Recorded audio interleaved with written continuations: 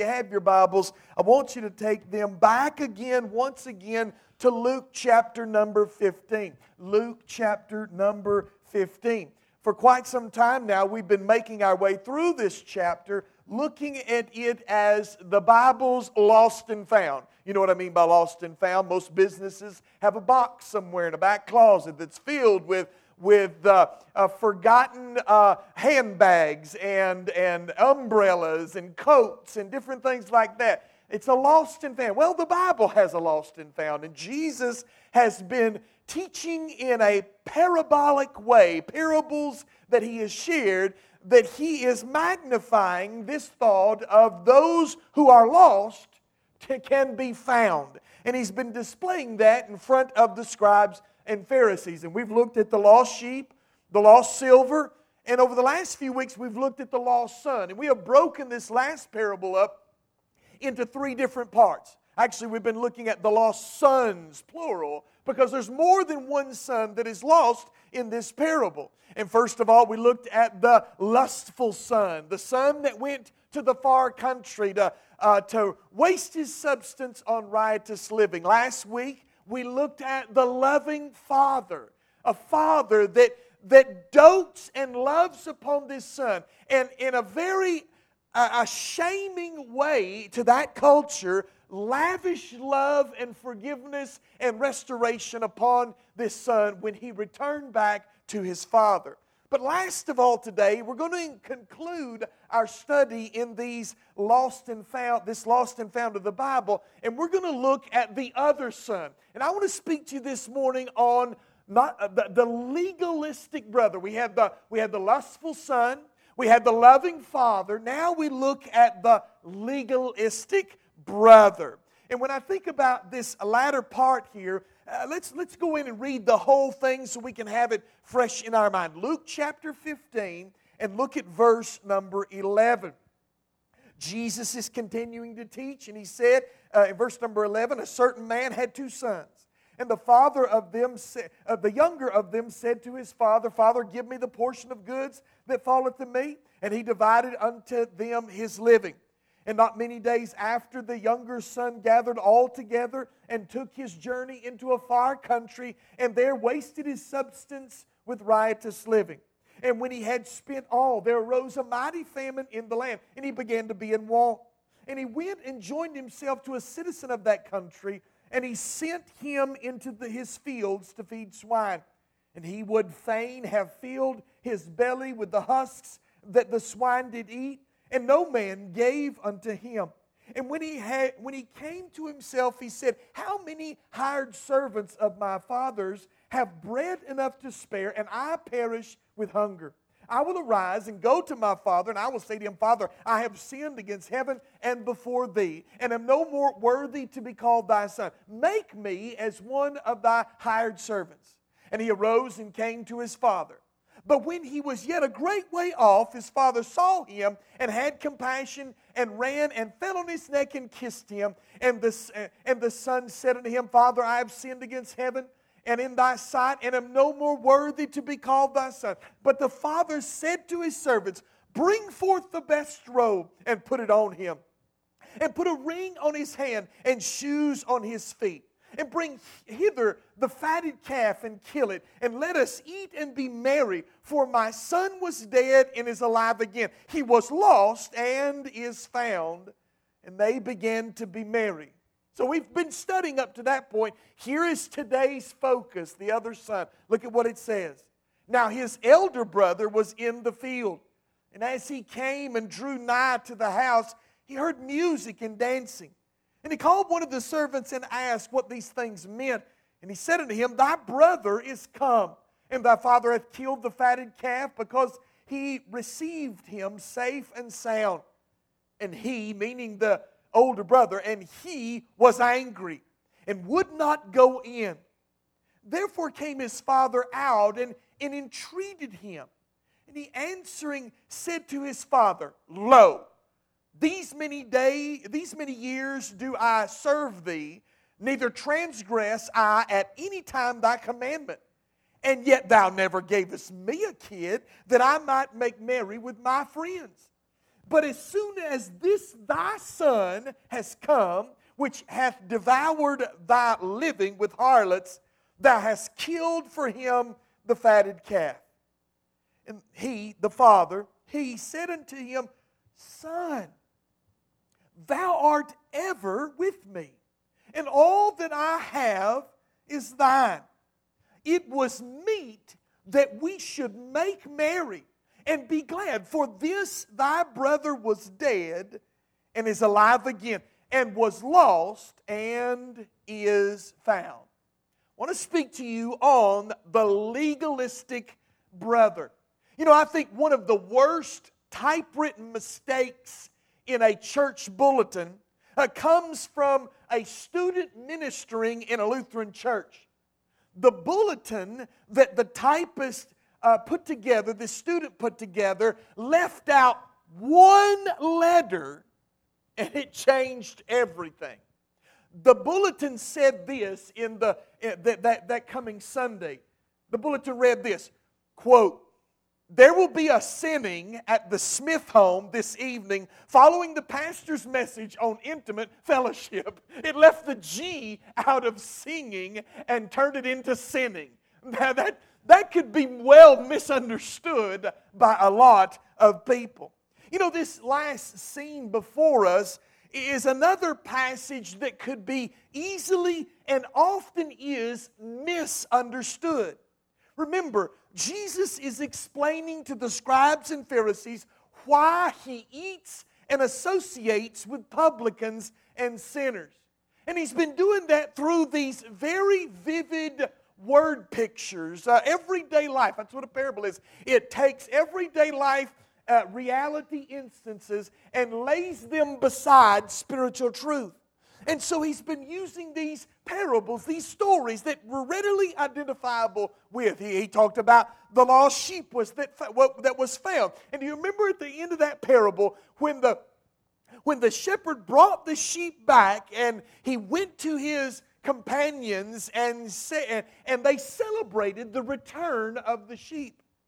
In the next parable, he talks about the coin, how that the lost silver was found by the woman, and she went to her friends, the ladies nearby, and everyone rejoiced and celebrated over the found piece of silver. But here in what I'm calling the parable of the lost sons, we see a son that was lost. Then the son that was lost was found, and there was a celebration. You know, it follows the same pattern as the other two. The sheep was found, there was celebration. The silver was found, there was celebration.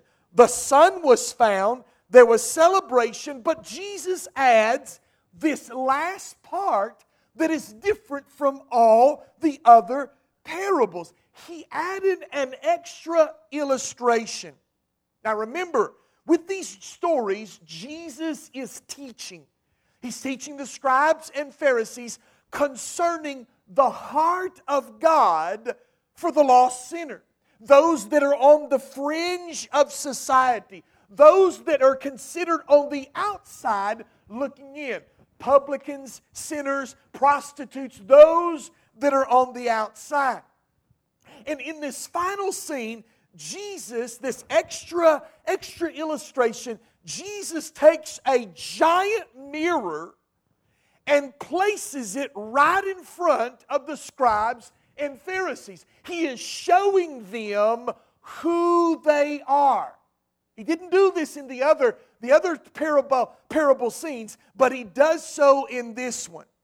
Jesus takes this mirror and shows them that their disgrace, shows them that their condition before God is just as disgraceful as this legalistic son of this father. Now, one of the things about this parable is that in our 21st century mindset, in our ears, the final section of this parable could be easily, like I said before, easily misunderstood. As a matter of fact, there is a well-known preacher, nationally known preacher, that utterly and completely missed the point of the older son in this parable and preached a message entitled, "Let's Hear It for the Other Son." And in that message, he celebrated the actions, the attitudes, and the characteristics of this older son.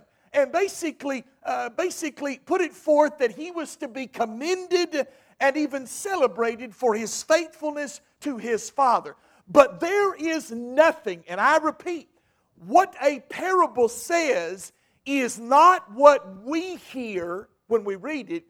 What a parable says and what it means is what it would have been heard as in the first century. What Jesus' hearers would have perceived this parable, what they thought it meant, is what it means for us today. So we have to do our best to go back and put lenses on for the first century to understand what Jesus is saying. And this son, in view of that first century culture, there is nothing that should be celebrated about his actions. His heart condition is the most dangerous and the most pervasive in the church as a whole. Remember, Jesus is teaching about those on the fringe, those on the outside, the prostitutes, the sinners, the drug addicts, the publicans. But here he brings it into those that, for whatever reason, think that they are close to God, and puts this mirror before them. He's teaching them concerning this heart of God, and in doing so, he shows them their own dangerous position. You know, down at the jail and the rescue mission, I was just there. I have a monthly or bi-monthly time at the rescue mission, and to preach on the prodigal son and how he went to a far country and lost everything and came back to the Father and was reunited with the Father, and preaching about the loving Father who welcomes this wayward son. I mean, that's preaching that hits the mark at the rescue mission. But here in the Father's house, Jesus' teaching on the elder son is more apt to reveal something that is deeply wrong in our own hearts. You see, it's a little bit more difficult. We all look nice here on church. We got our Bibles. We're all here together in our Sunday clothes. We're sitting in and basking in the worship center here, and we're worshiping together. It's hard for us to. It is easy for us to kind of see that younger son as those way out there and go, "Amen. Yes, God can save anyone." But it's really hard when God takes that mirror and points it at us in this building and begins to show us what may well be our own heart. You see, he reveals something. Jesus' teaching on the elder son is more apt in this building to reveal something deeply wrong in our own hearts. And so every one of us today can leave this building. When you walk through those doors and enter your week for the days to come, I want you to have a clear understanding of what Jesus is saying to us in this elder brother. And I want you to do that by noting three characteristics of this last scene from the text. So, three characteristics and we'll be done. Number one, I want you to see an insulting rebuke. An insulting rebuke. Now, again, as we have done in the previous two parables, talking about these prodigal sons, we want to remind you that this story Jesus is telling is being told in an honor-driven culture. An honor-driven culture. One's honor must be maintained at all costs. How many of you have heard of what's called Sharia law? Many places in the country where there is a high population of the religious sect of Islam, they want to have Sharia law in their community and to live by Sharia law, not necessarily the laws of the land. And the reason why Sharia law is so popular among them is because it is very honor-driven. Not only do they take care of certain laws concerning those that steal and those that kill and those that break moral laws in that way, but the Sharia law goes a step beyond and deals out punishment to anyone who would infringe upon the honor of another. That's the kind of, have you heard those stories about young women who might have been caught talking to a young man and not be married, and just by having a conversation with someone, it would defame the honor of the father, and in many circumstances that young woman will find herself killed because his honor has been defamed. That's the kind of culture that is, we find ourselves in that first century. It was an honor-driven culture. Honor must be maintained at all costs, but no one, up to this point, according to the scribes and Pharisees, no one has been acting with honor in the whole thing. The younger son's been dishonorable when he goes to the father and says, basically, I wish you were dead. Give me all what's coming to me. I don't care about you. I don't care about this household. I want what I want, and I want to get out of this country. He's being dishonorable. Then the father is being dishonorable by simply giving it to him, willingly giving it. He's being dishonorable, like we talked about last week, about running and welcoming this son with open arms. I mean, these scribes and Pharisees would have been disgusted by the actions of this father. He's acting dishonorable. So when Jesus comes to the account of the older brother, the scribes and Pharisees must have been thinking this: well, it's about time somebody started acting with some decency and some honor in this story. At the onset of telling the story of the elder brother, they must have said, finally, here is someone that's acting with some sense around here. It seems as though this whole family's cuckoo, but this older brother here, he is acting like he should in this certain circumstance, in this occasion. You see, the older brother, well, he's kind of their guy. He's the guy that they would most readily identify with. He was their hero in this story. But in the end, as Jesus tells this story, they will be horrified to find that this elder brother acts just as dishonorable and insulting as the younger brother. Now I'll show you how. Number one, I want you to see, first of all, an absent relationship. In verse number 25, it begins the verse by saying, now his elder son was in the field.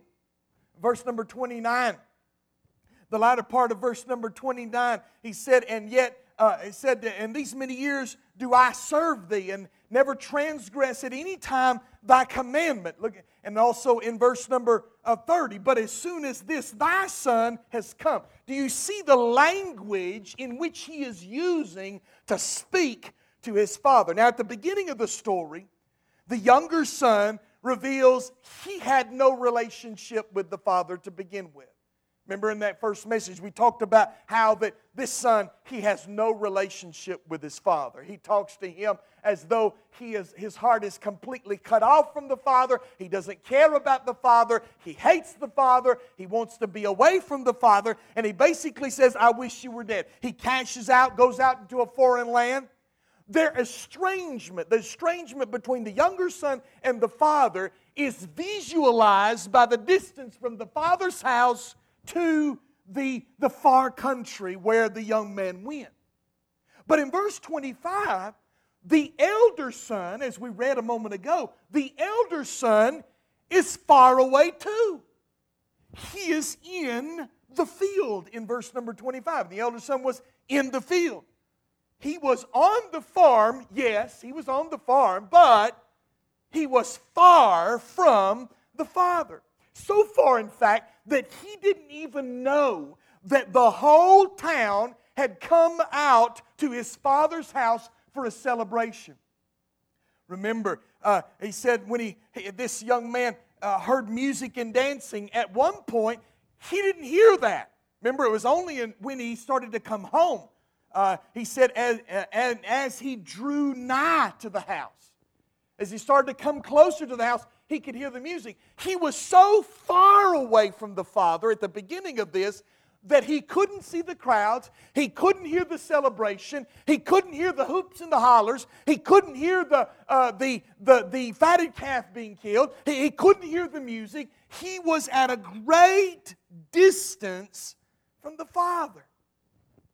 You ever wonder why the Father sent no one to retrieve the older son when the celebration began? I believe that the Father knew that the son, the other son, the older brother, had no interest in his younger brother. He had no interest in his father.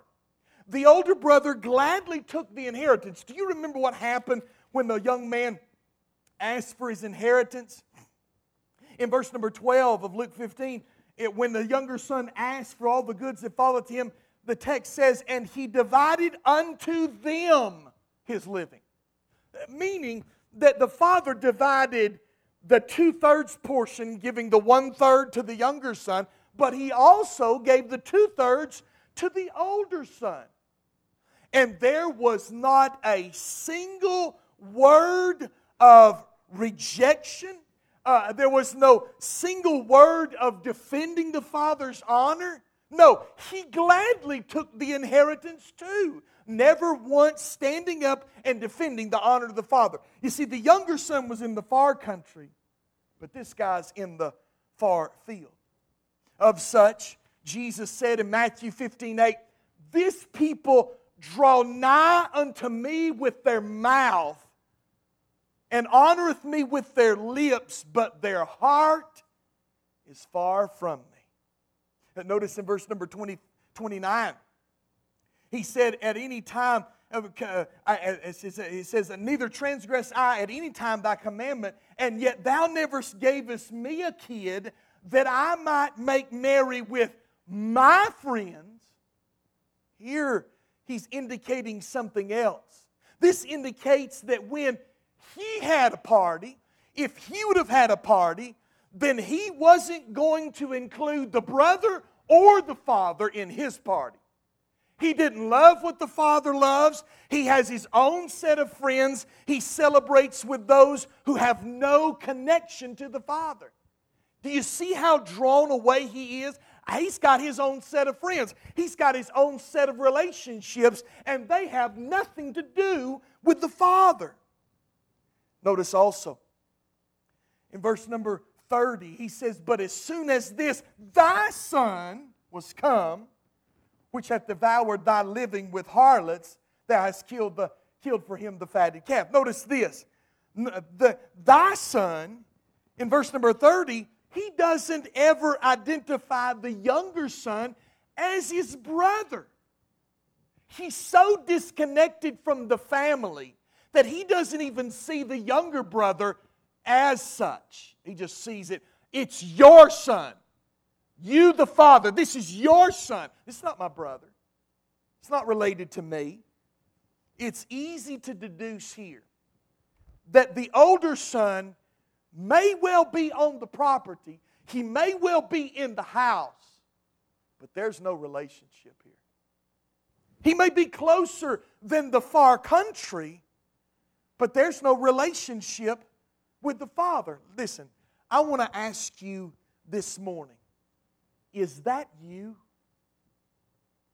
This is the religious sinner in the house of God, making a public display of affection for God, saying the right things, attending to the right services, doing the right activities, being moral on a public front, outwardly good, outwardly obeying, keeping the rules, with no relationship with the Father.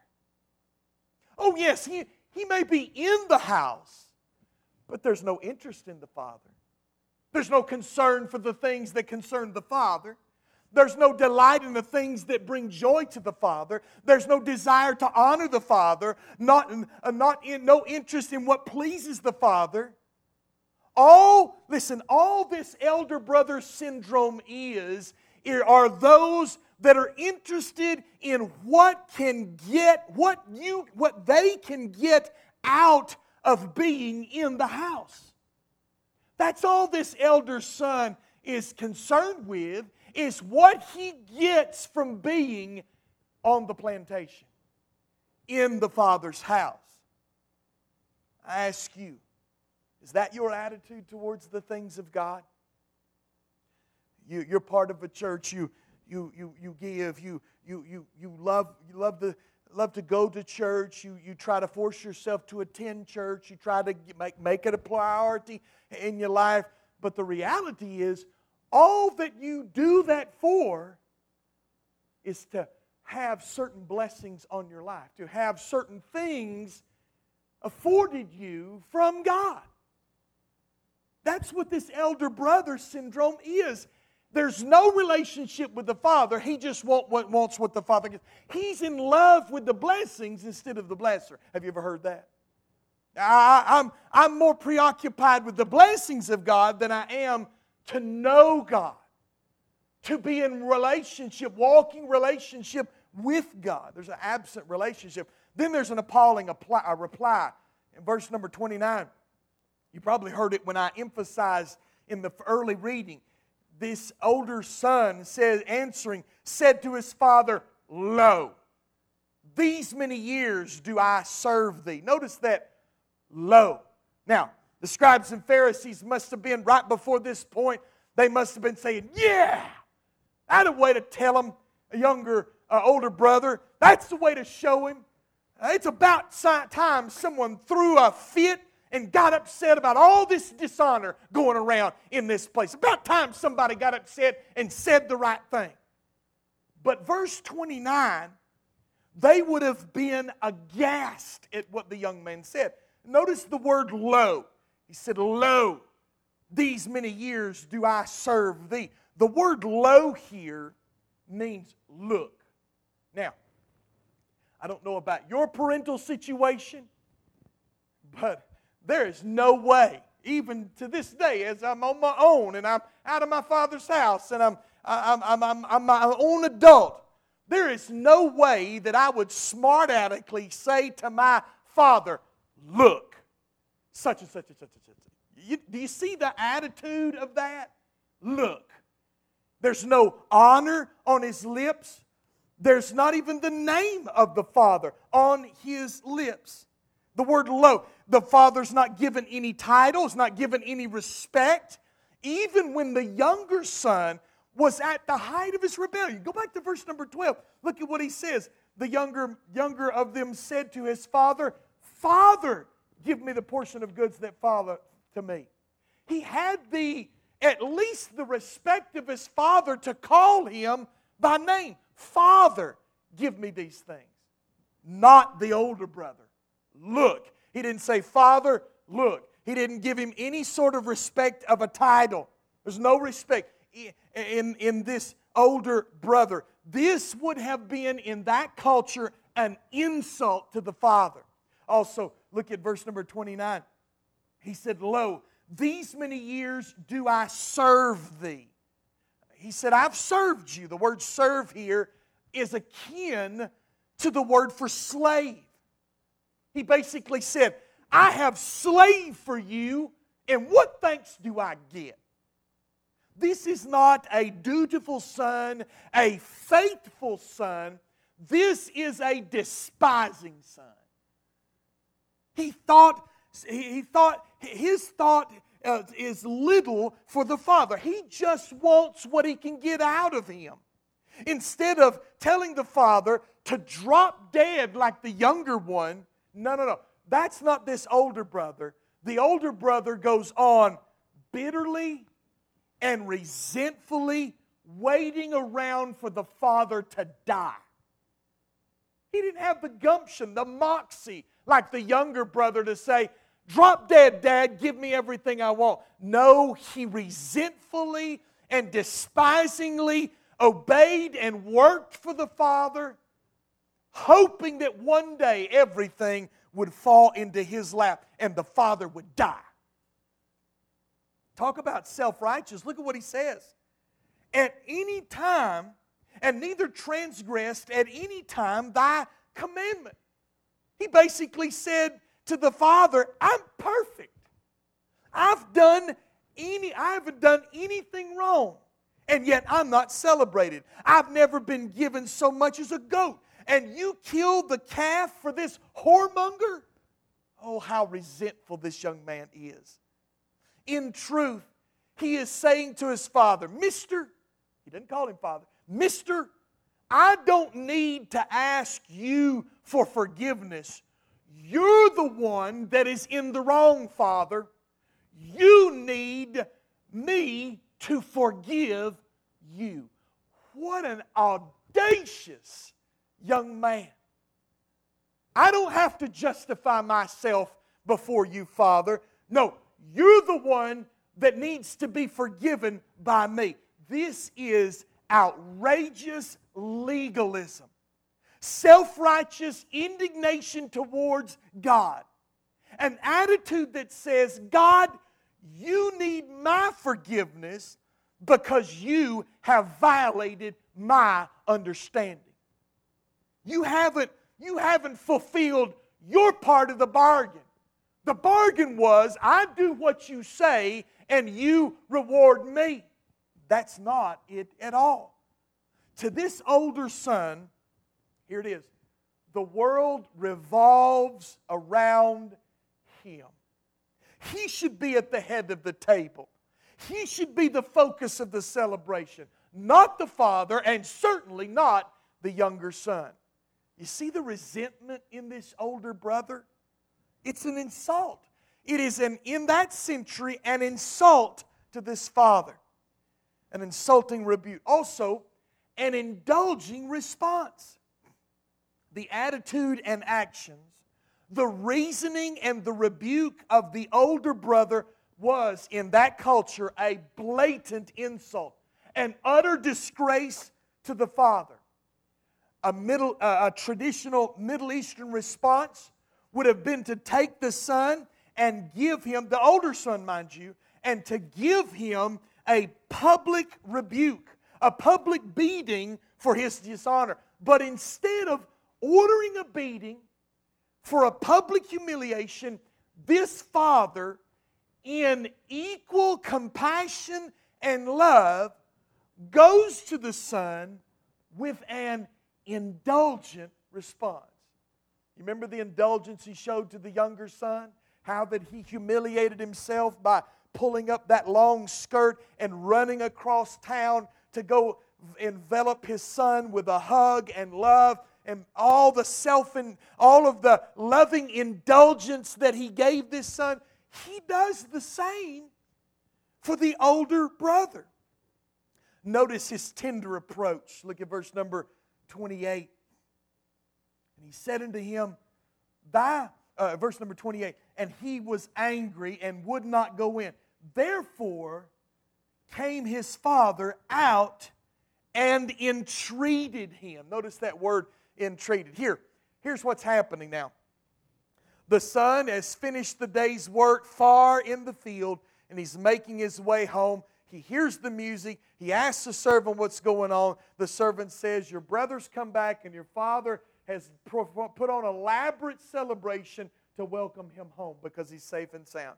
The brother's furious, and so he stands outside the party with his back to the party, sulking. He's not going in. He's not going into the celebration. This was an insult as well. A complete disregard for the father's honor and joy. And what was the father's response? Was it to publicly punish this older son? No. The father leaves the party and comes out and begins to beg the son. Beg the son. Notice in verse number 28, at the last two words, it says, and entreat him. Entreat him. That word entreat here is a Greek word that is, the word is pronounced parakaleto. And this particular word is synonymous with Jesus' teaching on the Holy Spirit. Remember in John 14, 15, 16, where Jesus is saying goodbye to His disciples, and He's saying, I must go, for I'll send another comforter. That word comforter there is that same parakalito.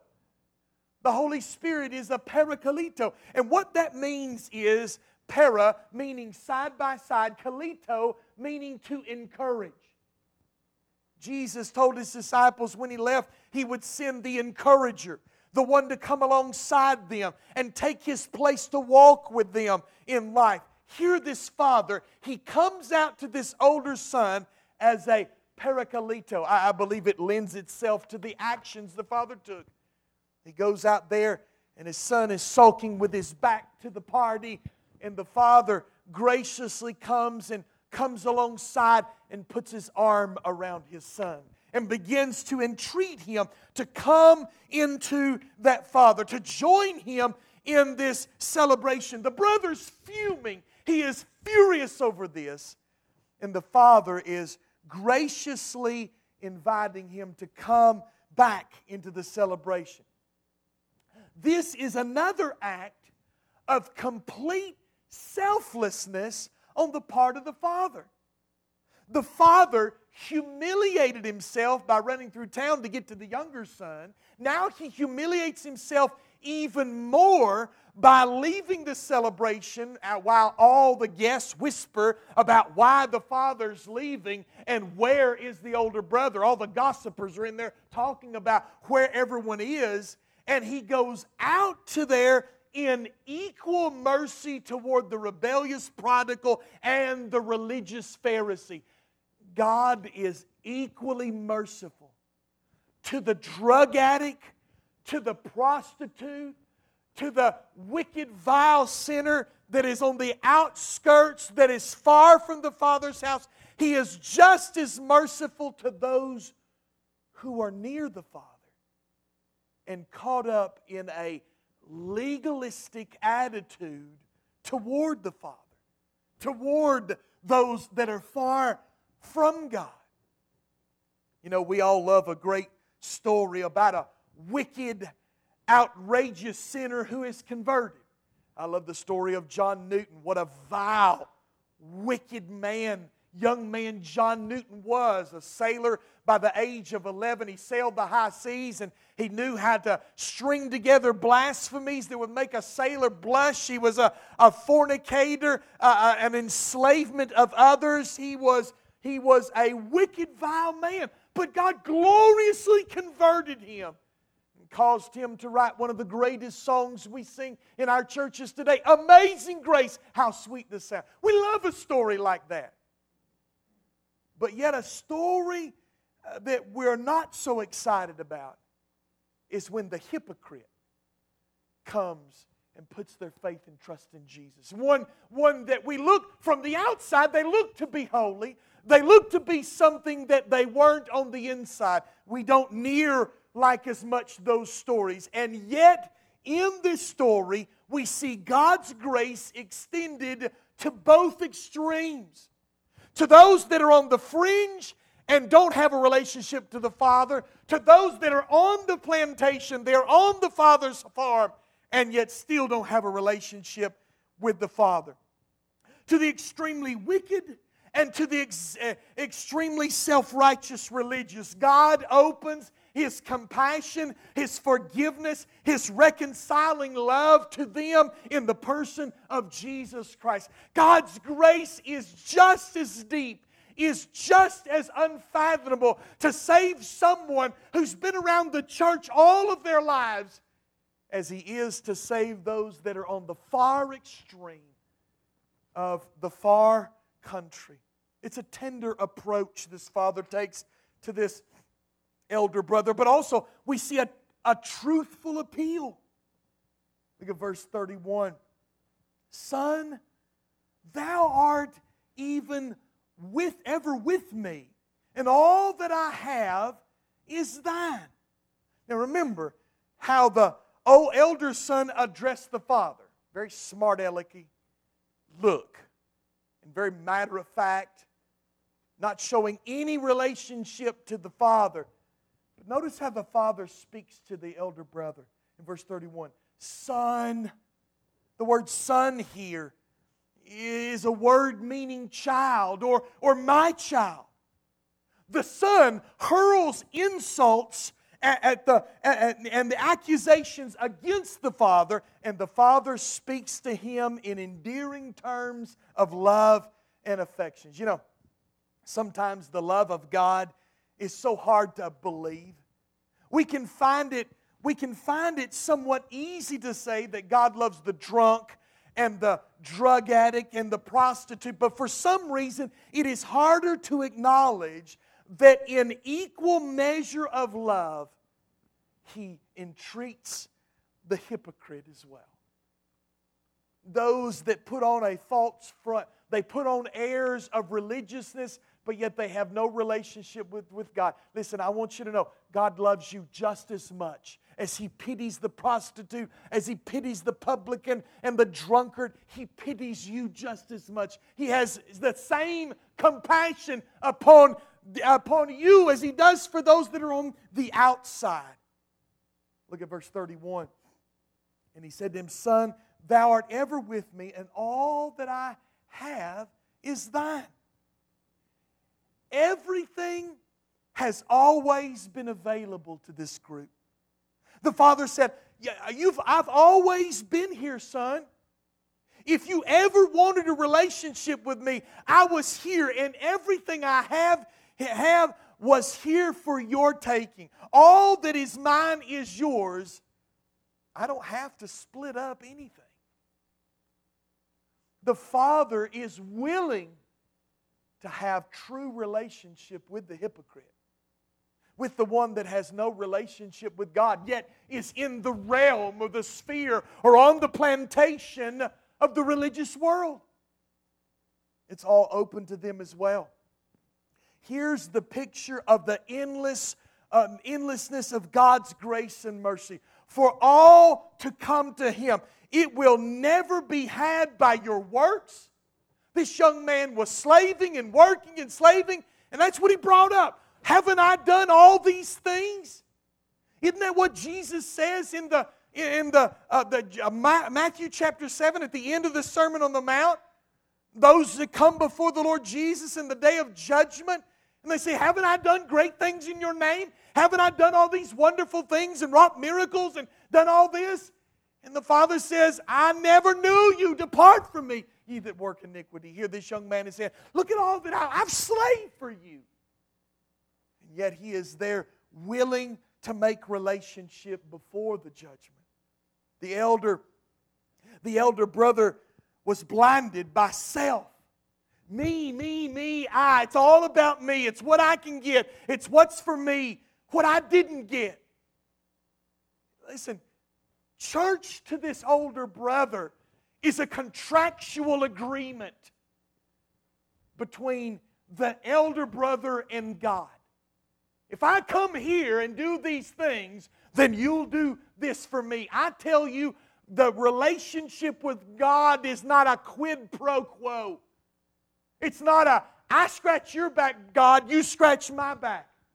I'm telling you what, that's why we have so many that attend churches, that attend upon worship, and when terrible storms come, when situations that boggle the mind come into their life, when the scenes of Job come in upon them, they turn their back on God. They'll say that God should have never, I was a good person, I was doing the right things, I was in the right place, and God let this happen to me. Listen, I want you to understand something. Outside of hell, if you're saved by God's grace, you don't deserve anything. God saved you. God saved you from hell. If God gave you nothing but pain and agony and trial and difficulty for the rest of your living days, it far outweighs what you'd spend eternity in the lake of fire and the judgment of God. But so many people, they turn their back on God because this happened to me. Haven't you heard it? Well, this happened to my daughter and my son. This happened in our financial world. I lost my mother. And after I lost my mother, I could never believe in a loving, merciful God. You know what that is? That's elder brother syndrome. That marks an individual who is just as far from God as the lustful son in the far country. You see, what this elder brother doesn't understand is that the younger brother, admitting his sin, knew that he had no deserving place at the table. And at the table of God's salvation, there will be no head of the table.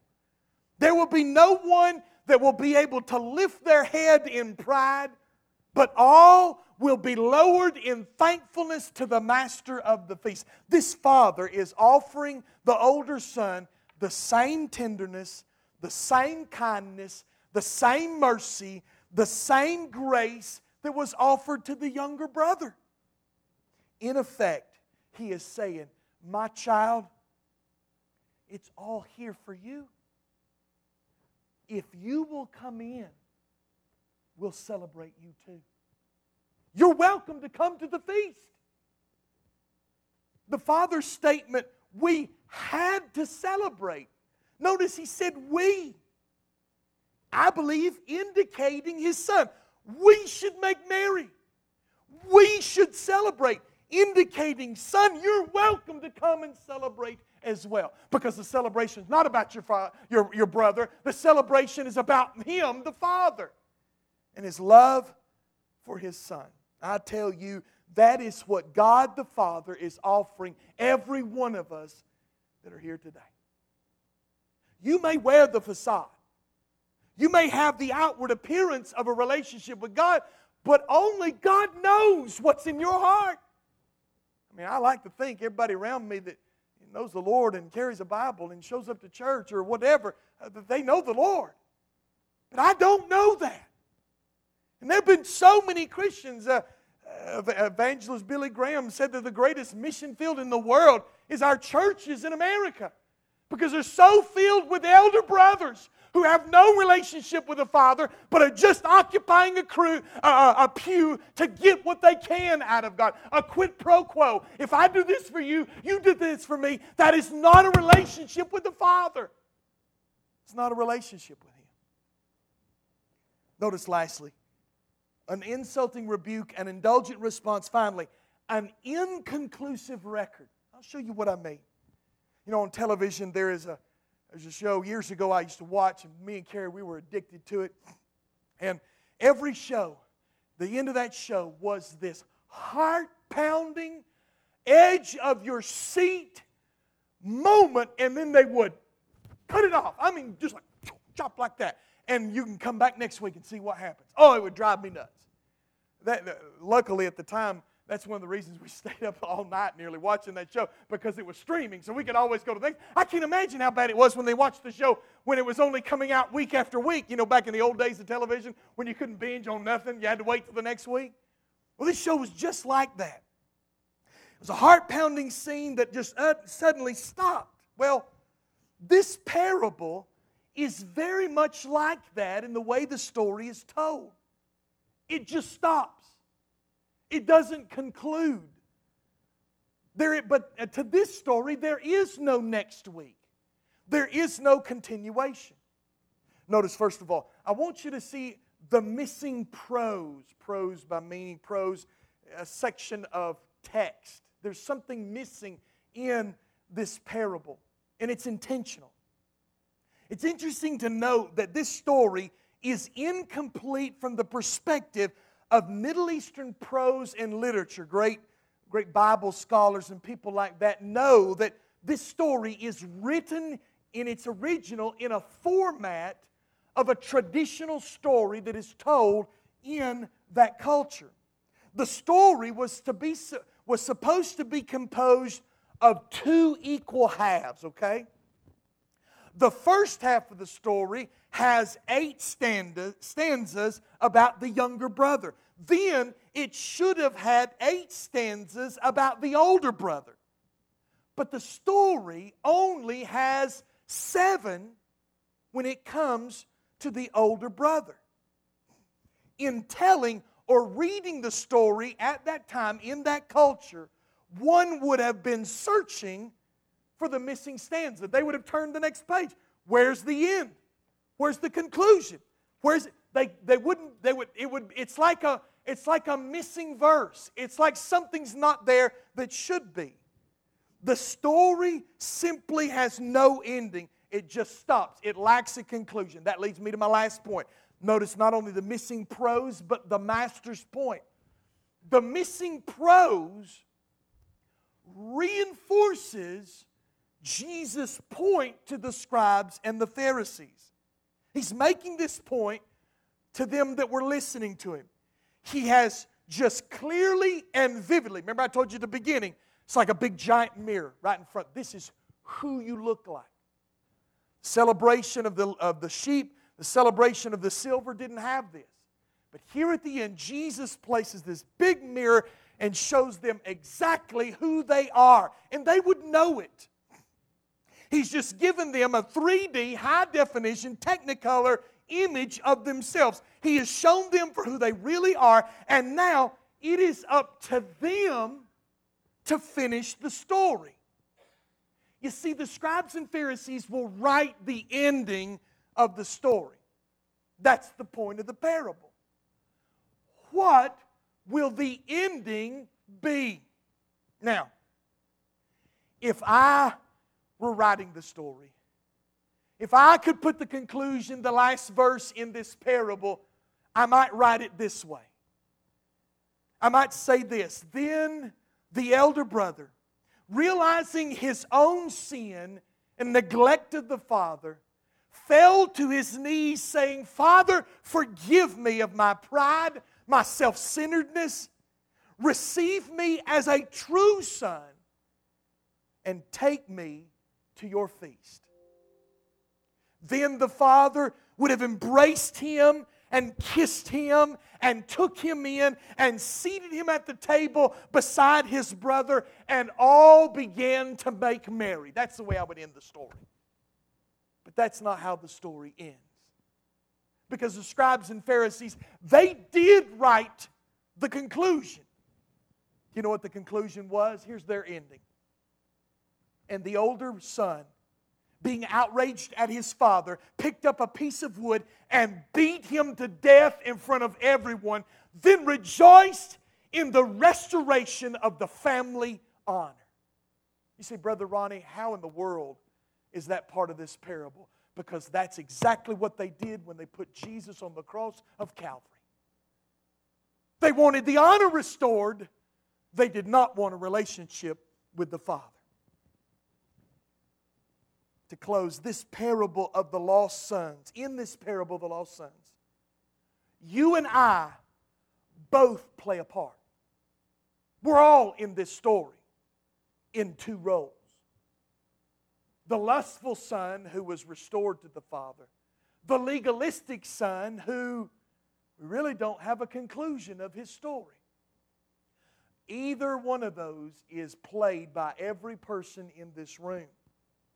My question to you today is, which are you? Are you the lost son? The lustful son who through your own lust and sin is drawn far from the Father? Jesus in compassion is searching for you. Come to the Father. Come to Jesus Christ in repentance and asking forgiveness, and He will restore you. He will put you in right relationship with the Father. Come to the Jesus who died for you on the cross to pay your sin debt. Or, if you are the legalistic son, and you're far from the Father, but you're living under the same roof, you have sulked and blamed God. You have served God thinking God owes you your salvation. You think your duty and labor merits you your own feast, a celebration of who you are. I want you to know, with no less compassion, Jesus searches for you today. No different. He endures the humiliation of not only going to the lost son, the lustful son, but going to the legalistic side. He bears the humiliation of coming to you today.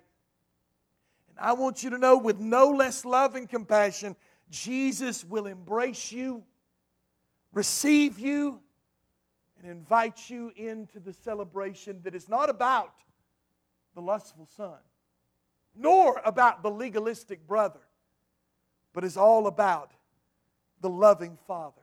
The humble yourself, as I believe James says, humble yourself before the mighty hand of God, and He will lift you up. He will receive you. On the cross, your debt was paid. Whether it's the debt of your hypocrisy or whether it's the debt of your lasciviousness in your past or whatever the debt is, Jesus paid for it on the cross in His own blood. Mercy and grace are freely extended to you. Come to Jesus. Come to the cross. Whatever your state may be, don't be embarrassed. I have a young friend of mine who was in my college-age Sunday school class. J.C. Groves. He's a youth pastor in South Georgia. J.C. Groves was given a talented voice. He could sing like a bird. Went to Tennessee Temple University back in the day when the college was there. He played Jesus every year in the Tennessee Temple play. Was a very sought-after evangelist. One day I'm sitting at work and I get a telephone call at an odd time of the day. And I don't hardly talk to JC. JC's very popular. He comes in and out every now and then from the Sunday school class whenever he's in town. But I didn't know him that well. We weren't that close. But he called me and he said, "Ronnie, I just want you to know that I got saved today." I was like, "JC, what are you talking about?" He said, "For years I've always struggled at whether I'm saved or not. And every time that would happen, I would point to my list and I would say, look at what I do. I sing for the Lord. I preach for the Lord. I'm even Jesus in the Easter play there at Tennessee Temple. I have to be saved." But today, Jesus ripped up that list, and it's not worth going to hell over. And I put my trust in Jesus, right? And I wanted you to know that I'm saved today. I know the Lord Jesus. I tell you what, you can occupy pews for decades and be lost, playing a quid pro quo with God and never in relationship with Him. I beg you, if you know the Lord today, if you don't know the Lord today, come, know Him. Put your faith and trust in Him. Let's go to the Lord in prayer. Dear Heavenly Father, Lord, we love You. God, this passage of Scripture that we've talked about today, it has been a mirror to me as well. I know You in saving faith. I know that I don't deserve a seat at the table. But God, how often is it that I fall into a quid pro quo in relationship with You? God, don't You see what I'm doing? Don't You see how I'm trying? Don't You see that? Don't I deserve some slack? And God, it is so easy to fall into a relationship that is poor, pitiful me. Why doesn't God bless me? Why doesn't God help me? God, rid me of that elder brother syndrome. God, I'm glad You just invited me to the party. I don't deserve the party. I don't care how long I've labored for You. I don't care what I do. God, I don't deserve the party. I could never repay what You've done for me. God, guard our hearts from that kind of elder brother syndrome. Father, I pray for those that are far from God in our families and maybe even in this building. And I pray for those that are near God and yet still don't know Him. God, may we recognize our lost condition if we indeed are lost and come to You. May we recognize our elder brother syndrome as it creeps in, as it is apt to do to people in the church. God, save us from that. Draw us near to You in an undeserving attitude, in an adoration of a celebration that is about You more than anything else. Father, we ask this in Jesus' precious name. If you'll please stand, every head bowed, every eye closed. We're going to sing a hymn of invitation, 375. 375, we'll sing one, maybe two verses. 375, let the Lord have His way. You know, this elder son could have been a lot better off if he'd let his father have his way. If he would have yielded himself to his Father. Let's sing and worship the Lord together. Go ahead, Brother Roger.